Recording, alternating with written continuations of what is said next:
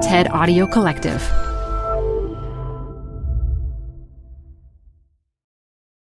Hi, I'm Debbie Millman. Canva is great for designing visual content for work, no matter what industry or department you work in. Nail your next presentation with Canva Presentations. Start with a professionally designed template and use it as a springboard for your design. It's a serious time saver. Time to present but can't be there in person?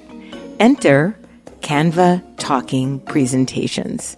Record yourself presenting and add your talking head to your slides so your audience can watch your perfected presentation anywhere, anytime. Start designing today at canva.com.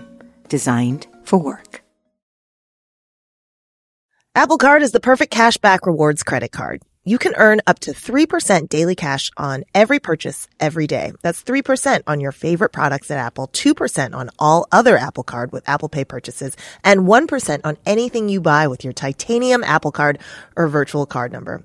Visit apple.co/card calculator to see how much you can earn. Apple Card issued by Goldman Sachs Bank USA, Salt Lake City branch. Subject to credit approval. Terms apply. Design Matters will be back very soon with new episodes. This archival episode was originally posted in April of 2015. This is Design Matters with Debbie Millman from DesignObserver.com.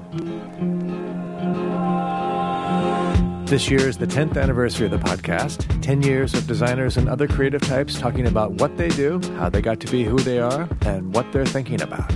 On this program, Debbie Millman talks with Julia Turshen about cooking and writing. I need both, and cooking for me is a very physical activity, and writing is a really cerebral one. She also explains how to successfully peel a hard-boiled egg. You have to use an old egg. Here's Debbie Millman. Julia Turshen has produced TV programs about food. She has hosted podcasts about food. She has blogged about food. She's been a private chef. She's written books on food with Mario Batali and Gwyneth Paltrow. And 2 of her own food books are in the publishing pipeline.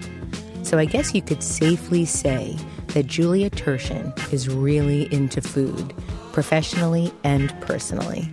She's here to tell us about how she's made a career making it and writing and talking about it. Julia Turshen, welcome to Design Matters. Thank you so much for having me. Julia, I understand you've been passionate about food since before you can remember. I read that you were scrambling eggs in pre-kindergarten, making Thanksgiving dinner at the age of 12. And when you were about 5 or 6, you gave your first cooking class to your great-grandmother Nanny and her friends in North Miami. This is very accurate. All true? Wow. All true. There's a picture, I'll have to send it to you, of me demonstrating the fruit salad because I thought maybe they don't know how to do that. So that was the lesson you were making. You were teaching the great-grandmothers how to make fruit salad. There was my great-grandmother, who I was very lucky to know for the very early part of my life. She lived in this kind of hysterical apartment building in North Miami Beach with all of her friends, and they were all in different apartments. And so when I have an older brother, and when we would visit, or my cousins or anyone, the whole thing was you would give a demonstration to Nanny and her friends. And I think all grandchildren and great-grandchildren would do that. And so most people would like sing a song they knew at camp or something. Or for me, it was how to make fruit salad. And was there a special recipe to the fruit salad? I think it was more, exotic? I think it was like a technique. I think maybe there was a melon baller. I'm not really sure. But I have to look. And is it also true that you have a tattoo of a loaf of bread? That is true. And where do you have it? It's right. I can show it to you. It's not in a weird place. It's right on my Oh, very nice. What do you call this? My forearm. Your forearm, right by the crook of your arm, right? It's often mistaken for a mailbox, but it's okay. I know that you were born and raised in New York. Your parents were in the publishing business. What exactly did they do? Both my parents were in magazines for a really long time. My mom was an art director, and she hired my dad as a graphic designer. Ooh. And that's how they met, which was a fun story. And they both continued to work in different capacities in the magazine world. My dad mostly as an art director and a freelance book designer, which he now does full-time. And my mom as art director and then an editor, now works sort of on branding for all sorts of companies and stuff. So in the family. I read that you took a course in catering at the New School in the summer after your 10th grade in middle school. Yep. So is that how you learned to cook in the first place? Or I signed up for the class because I had already loved to cook. And I think at the time, I don't know if the course was before or after I started, which I'll call in quotes, my first business, which was my own catering company, which meant cooking for like family birthday parties. And how old stuff. were you at this point? Like, I don't know, 15 or something. But my dad made me business cards. I still have one. And I took myself very seriously. But it was kind of one of those summers where I went to this kind of fancy private school where there was a lot of pressure about college and stuff. And so everyone was doing these like Habitat for Humanity over the summer and activities like that. And there was a lot of focus on what you could do for your college resume, which I thought was just like so much kind of unnecessary stress. So I thought, what would I love to do? And it turned out what I would love to do is spend my time with people at that moment, like 2 or 3 times my age, learning about catering. And on the first day of class, I'll never forget this, the woman who was instructing the class said, if people in your life give you a hard time for how many lists you make, you've found the right place. And I thought, like, I'm with my people. What is it about catering and cooking that makes it conducive to lists or list making? Oh, my God. Cooking, especially for a large number of people, which I actually don't do a lot of anymore, is very conducive to organization. And it's a lot easier if you are organized. And I feel like as I've gotten older, I've become a little bit less organized, which has made me a more relaxed person. But when I was in middle school and high school, and then I would say through college, I think I had a lot of anxiety that I would channel into all sorts of lists, which were great because it would mean I would end up with like a great dinner or a party on the other end of it. So it was a kind of a way to channel all of that. It's so remarkable to meet somebody that seems to have known why they were put on this earth at such a young age. I read that in 2002, when you were a 16-year-old high school student, you were interviewed for a New York Times article about the publication Cooks Illustrated, which you'd apparently been reading at that time for 3 years. So since you'd been 13. And when asked why you read the magazine, you stated very authoritatively, you trust what they tell you. You can tell that they want every person to be able to make food that is simple and uncomplicated perfection. So 2 questions, Julia. How did the New York Times find you at 16, a reader of Cooks Illustrated? And did the magazine influence your approach, your subsequent approach to cooking and food? You've really done your homework.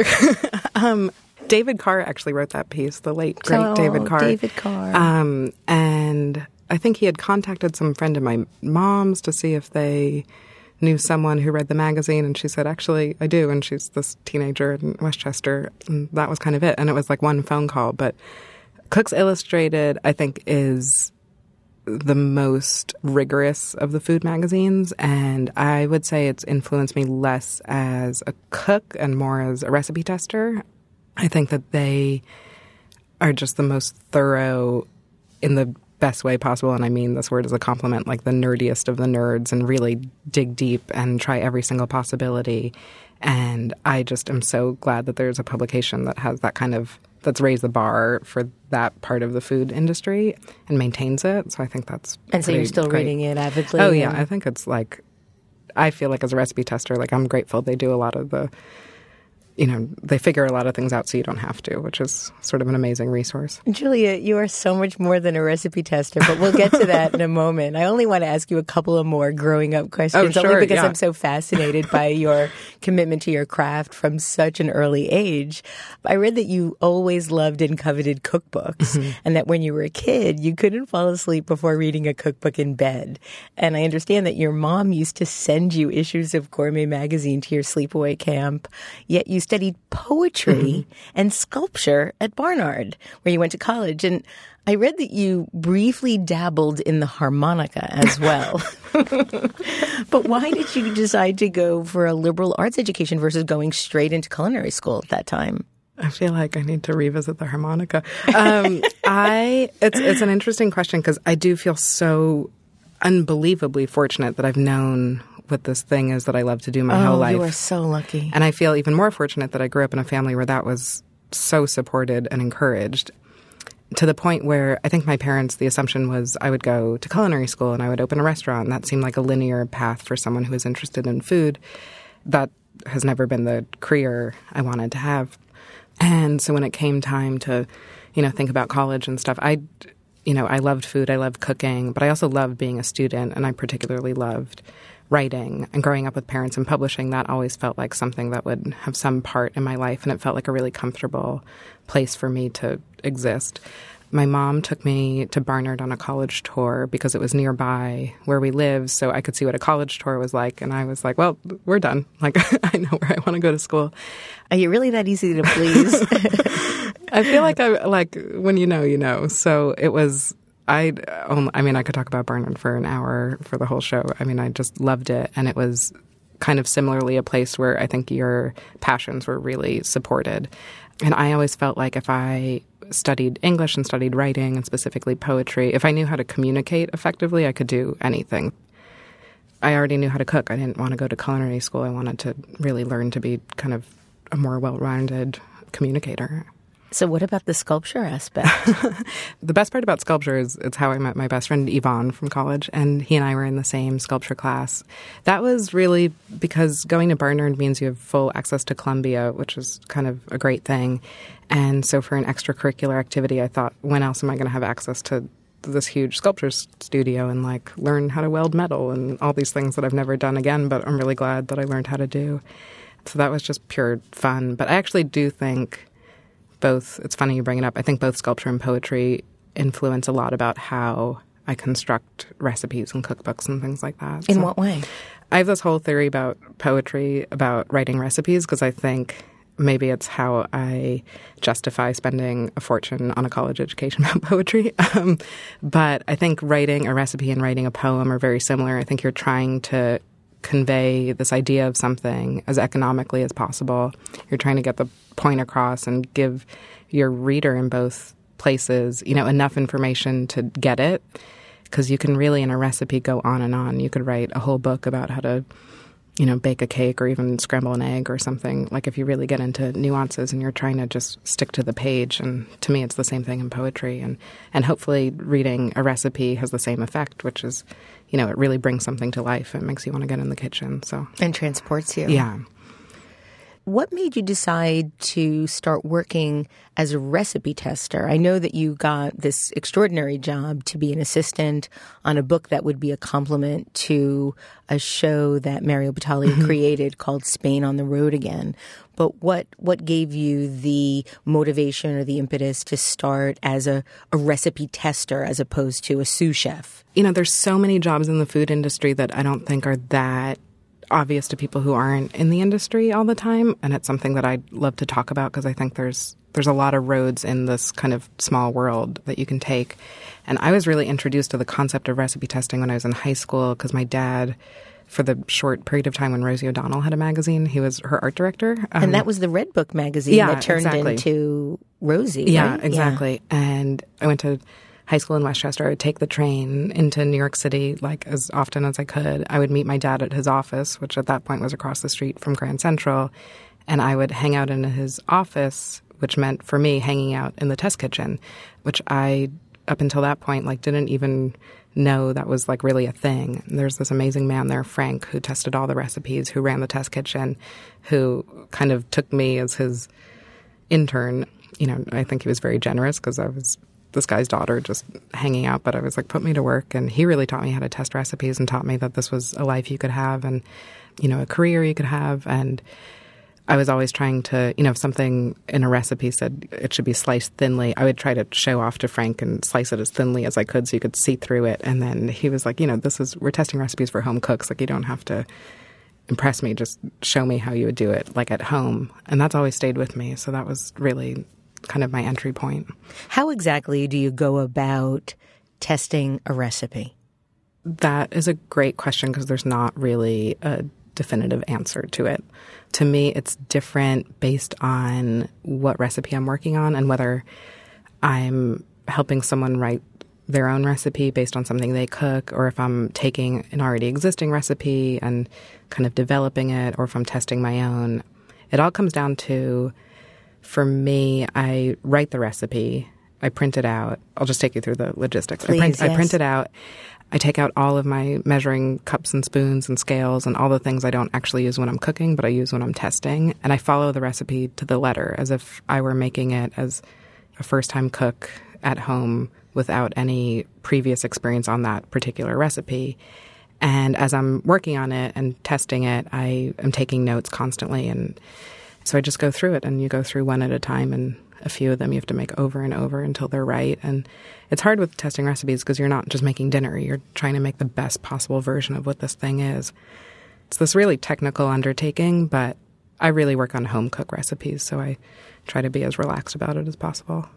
If you were making spaghetti and meatballs, and the meatballs had a list of ingredients, if you made the meatballs and then tested and tasted the meatballs after they were created and realized there was too much salt or there was too much pork, how do you know how to adjust to get the right combination so you only have to make it one more time? Or is it really just a crapshoot and you make it over and over and over and over again? I mean, first, there's no such thing as too much pork. Bravo. I think it comes down to just experience and habit. At this point, I've made meatballs like so many times, but I also work on recipes I've never worked on before. So it's really about going into the testing as informed as possible and trying to guess what things I'll be troubleshooting anyway. And certain things you can adjust on the spot, and certain things you do have to make again. Like a meatball is a good example. I'll make the mixture, I'll cook off a little bit, and if it doesn't taste right, then I'll add more salt to the whole thing and try it. See, I was imagining you making this like giant pot over. of meatballs and spaghetti, bringing it to the table, testing it, and saying, needs more salt. Time to make it again. That happens all the time with baking recipes because you can taste a batter or a dough or something before it goes in the oven, but there's no real way to totally see how something's going to come out until it comes out of the oven. So baking recipes are the ones that I usually end up testing a few times over. I always want to nail it the first time, but I never do, so I've just come to be pretty calm about that. So the job that really set your career on a path was the project with Mario Batali, which was the Spain on the Road Again trip and companion book. Can you talk a little bit about what your role was? Sure, yeah. That all happened through someone who I consider to be one of my biggest supporters and mentors. That is a man named Charlie Pinsky, who was behind the show, who produced it and directed it. And like so many things go, it all goes a little bit back to nepotism, and his family and my family have gone back many generations. And he has been a longtime producer of food television shows.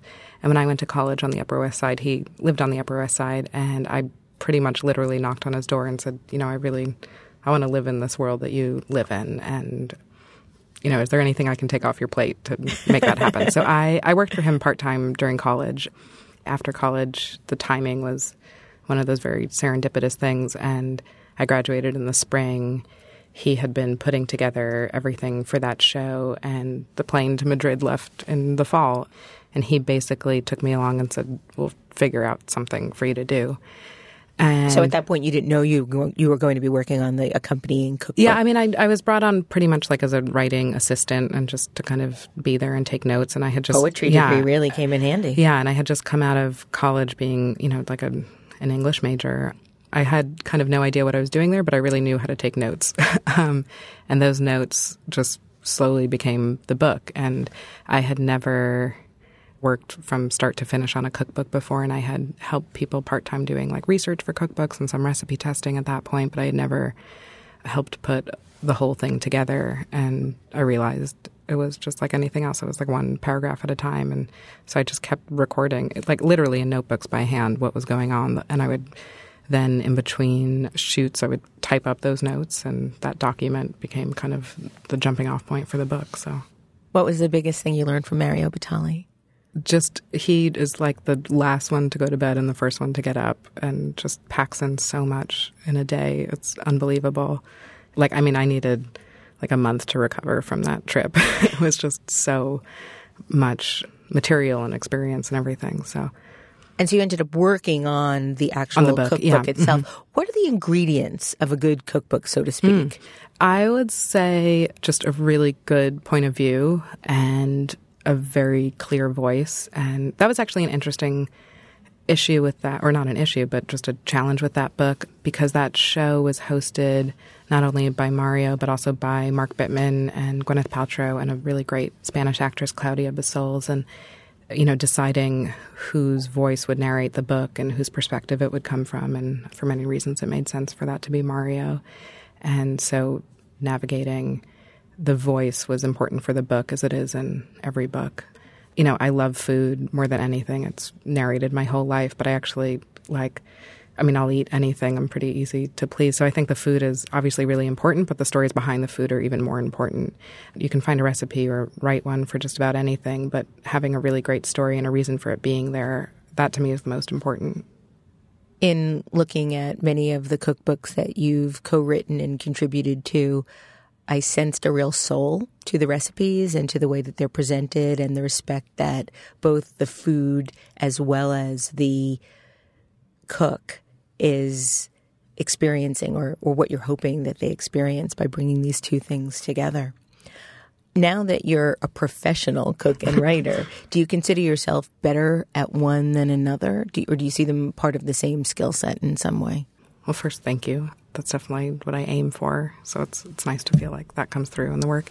I think for me, being, I don't place one before the other, being a cook or being a writer. I think I write about food. And I mean, I guess I bill myself as a writer before I bill myself as a cook, but I have to cook. Really?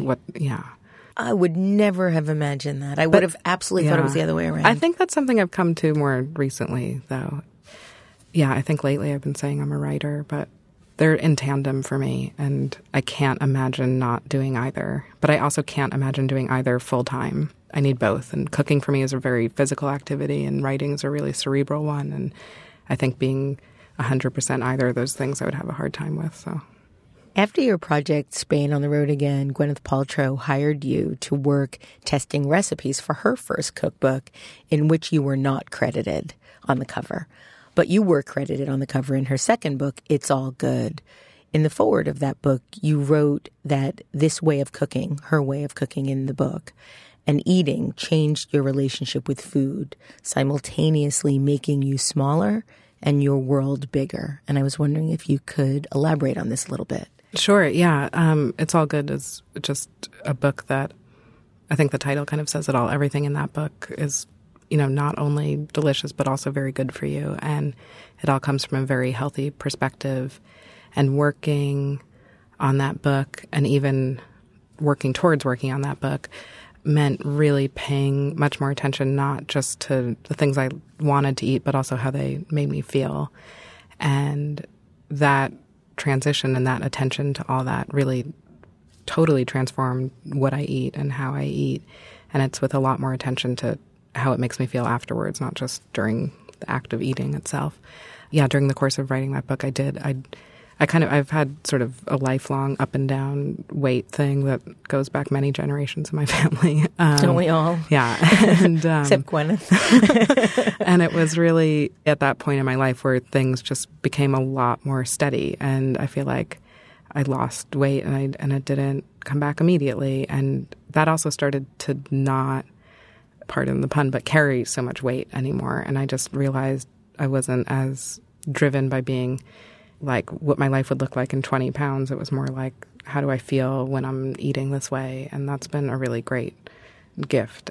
I feel a lot less stressed out about how I look and all those kinds of things. And it's much more about how do I feel. And I've learned that I feel pretty great if I take the time to take care of myself. So it feels quite remarkable to consider the possibility that you might resent the very thing that you love.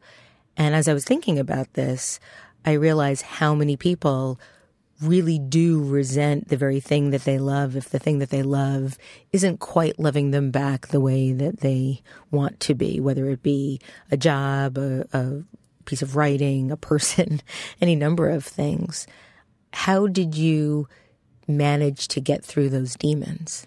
I mean, it involved a lot of just kind of self-awareness and like even journaling and just doing things that would really make me be aware of myself and my behaviors. It took therapy. It took all sorts of different tools. And I think more than anything, it required being open to getting tools I didn't have and acknowledging ones I didn't have, being open to finding them and being open to using them.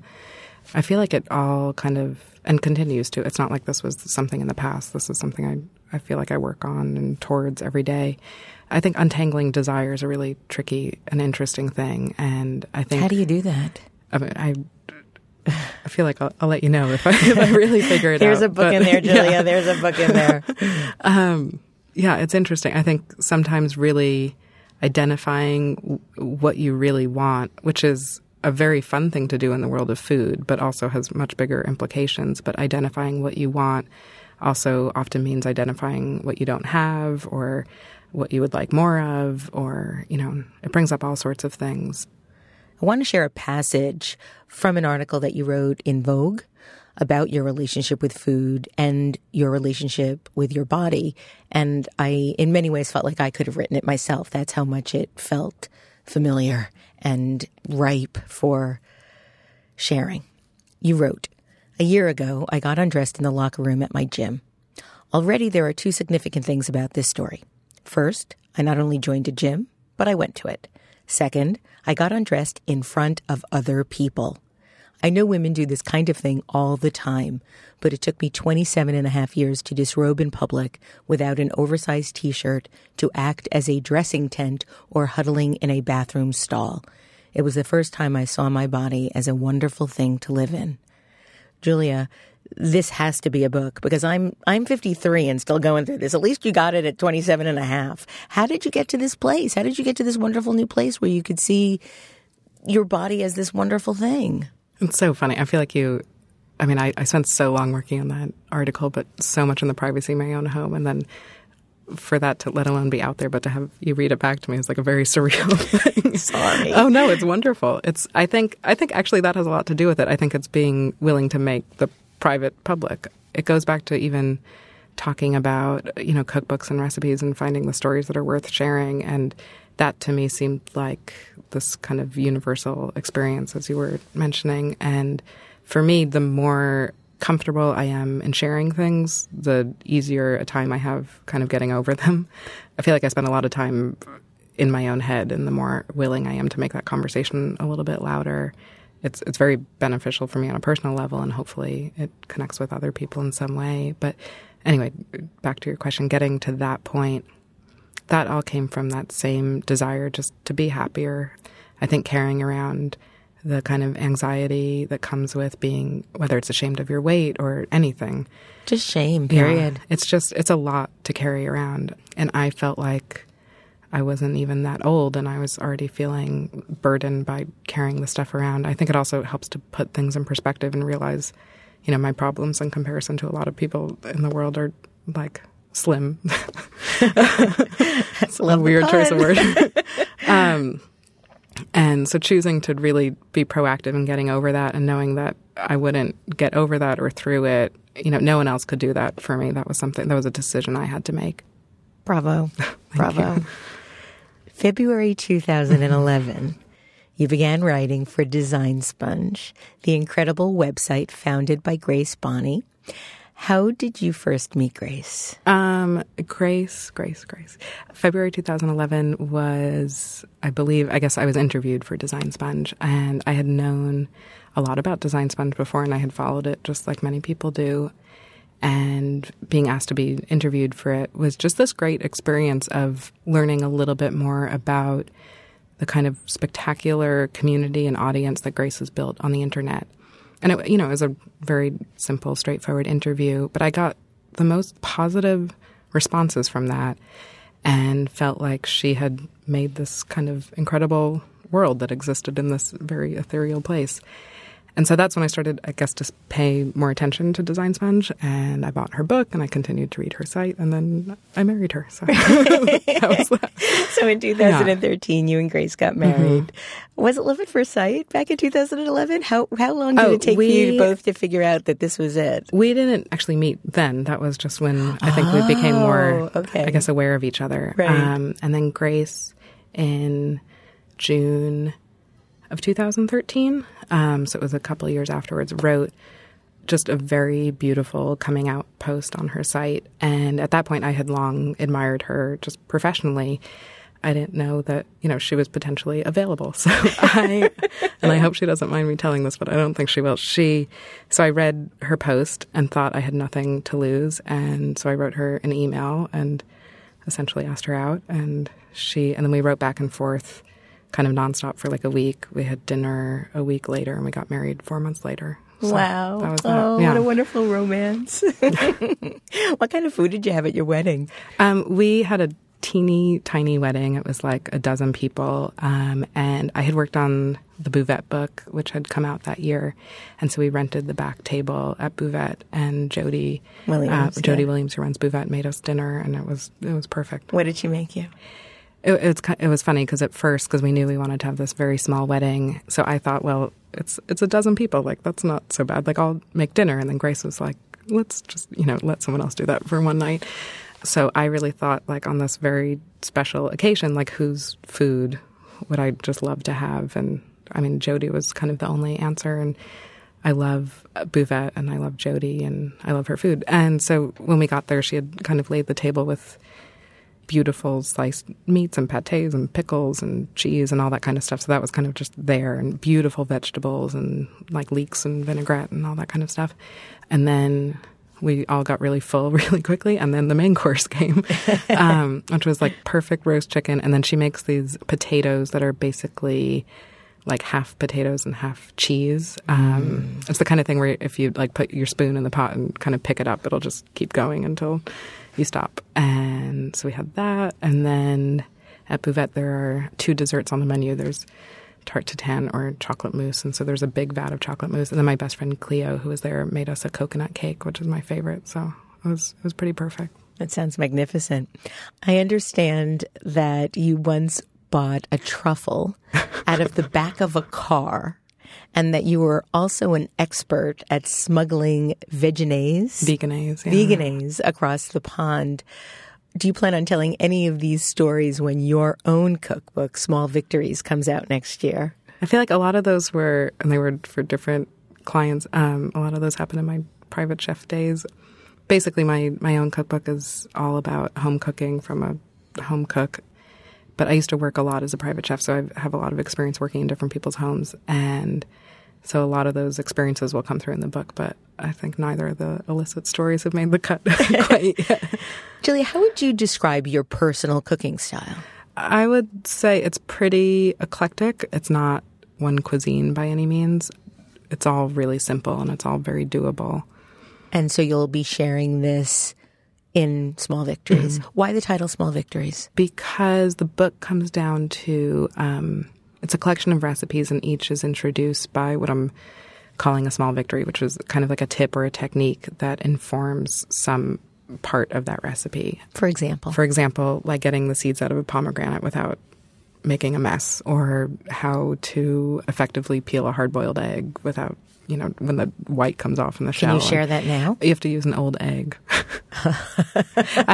There's like so many tips on like you boil them this long, then you chill them, and then you reboil, and then, or if you add vinegar, or like there's a billion, and I've tried them all, and it always works if I'm using older eggs. So older meaning how old? Like ones you bought like 2 weeks ago. Really? Yeah. And they're still okay to eat? Totally. Yeah. Eggs last for a really long time, and I just find older eggs just are easier to peel, and so that to me is like a small victory. Absolutely. So then, giant victory. So then the recipe will come after that kind of tip or technique that's explained within a story, and then following the recipe, there's a bunch of spin-offs. So the idea is once you've mastered this small victory, you can not only make the main recipe, you can make any number of things. So it's all about trying to feel a little bit more empowered in the kitchen.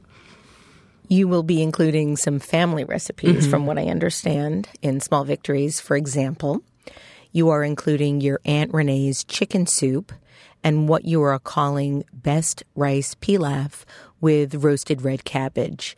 which you created, I think, and correct me if I'm wrong about this, you created in an effort to replicate the salty, buttery flavor of Rice-A-Roni. Correct. That's accurate, yeah. Which you said has taken you a lifetime to do. How were you able to do that, and why Rice-A-Roni? What is it about Rice-A-Roni that you like so much? Growing up, my family was very lucky. We had a woman, Jenny Davis, who worked for my family for a very long time, who was like my babysitter from the age of 3 until I was in high school. I'm still very close to, and Jenny used to cook all the time, and her go-to was Rice-A-Roni and Stouffer's stovetop stuffing. Both those things have like these just huge amounts of flavor in the packages. And it's what I grew up eating, and I loved it. And I would ask Jenny to make these things all the time. And as I've gotten older and a little bit more aware of trying to avoid ingredients I can't pronounce and things like that, my love for Rice-A-Roni and stovetop stuffing hasn't declined. But, you know, I'm a little bit weary of eating those things on a more regular basis. So the rice pilaf has roasted cabbage in it, which gets it doesn't sound like that special of a thing, but it gives like the most amazing rich flavor to this. And then it gets quite a bit of salt and butter and, you know, all those things that I guess aren't great for you, but are better than it sounds fake so things. Yummy. Yeah. It's so yummy. If you were suddenly asked to make dinner for your friends tonight, what would it be? Just logistically speaking, because I'm going to get back on the bus tonight to go upstate. So I would probably call Grace and ask her to pick up maybe a chicken and some vegetables and make like a roast chicken and vegetables. And I would make her make mashed potatoes because hers are great. And what makes them so great? Butter. So much butter. Yeah. She's from the South, so she's not afraid. And how do you like to roast your chicken? Pretty high temperature, like 425. I'd like to, as much as possible, bring it to room temperature before it goes in the oven so that it cooks evenly. And then salt, pepper, olive oil. To me, that's all you need, but I'm happy to add other things like lemon and herbs and stuff. And then don't do anything, just put it in there and leave it and take it out when it's done. That's it.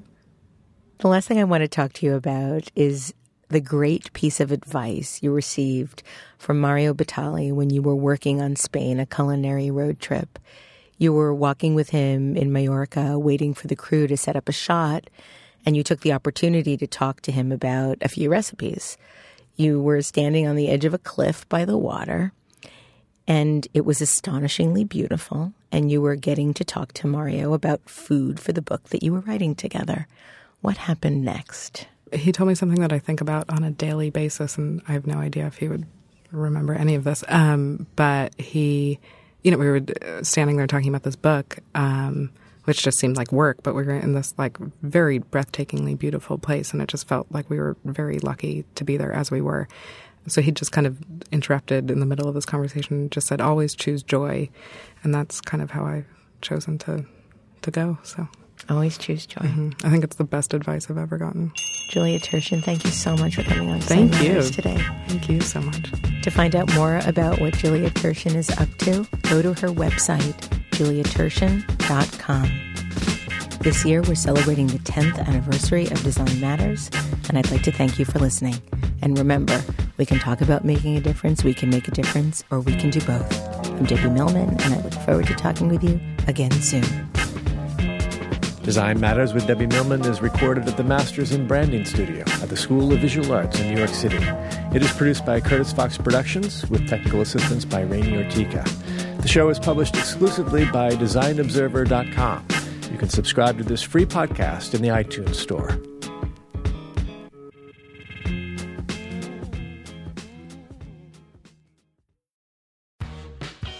You're growing a business, and you can't afford to slow down. If anything, you could probably use a few more hours in the day. That's why the most successful growing businesses are working together in Slack.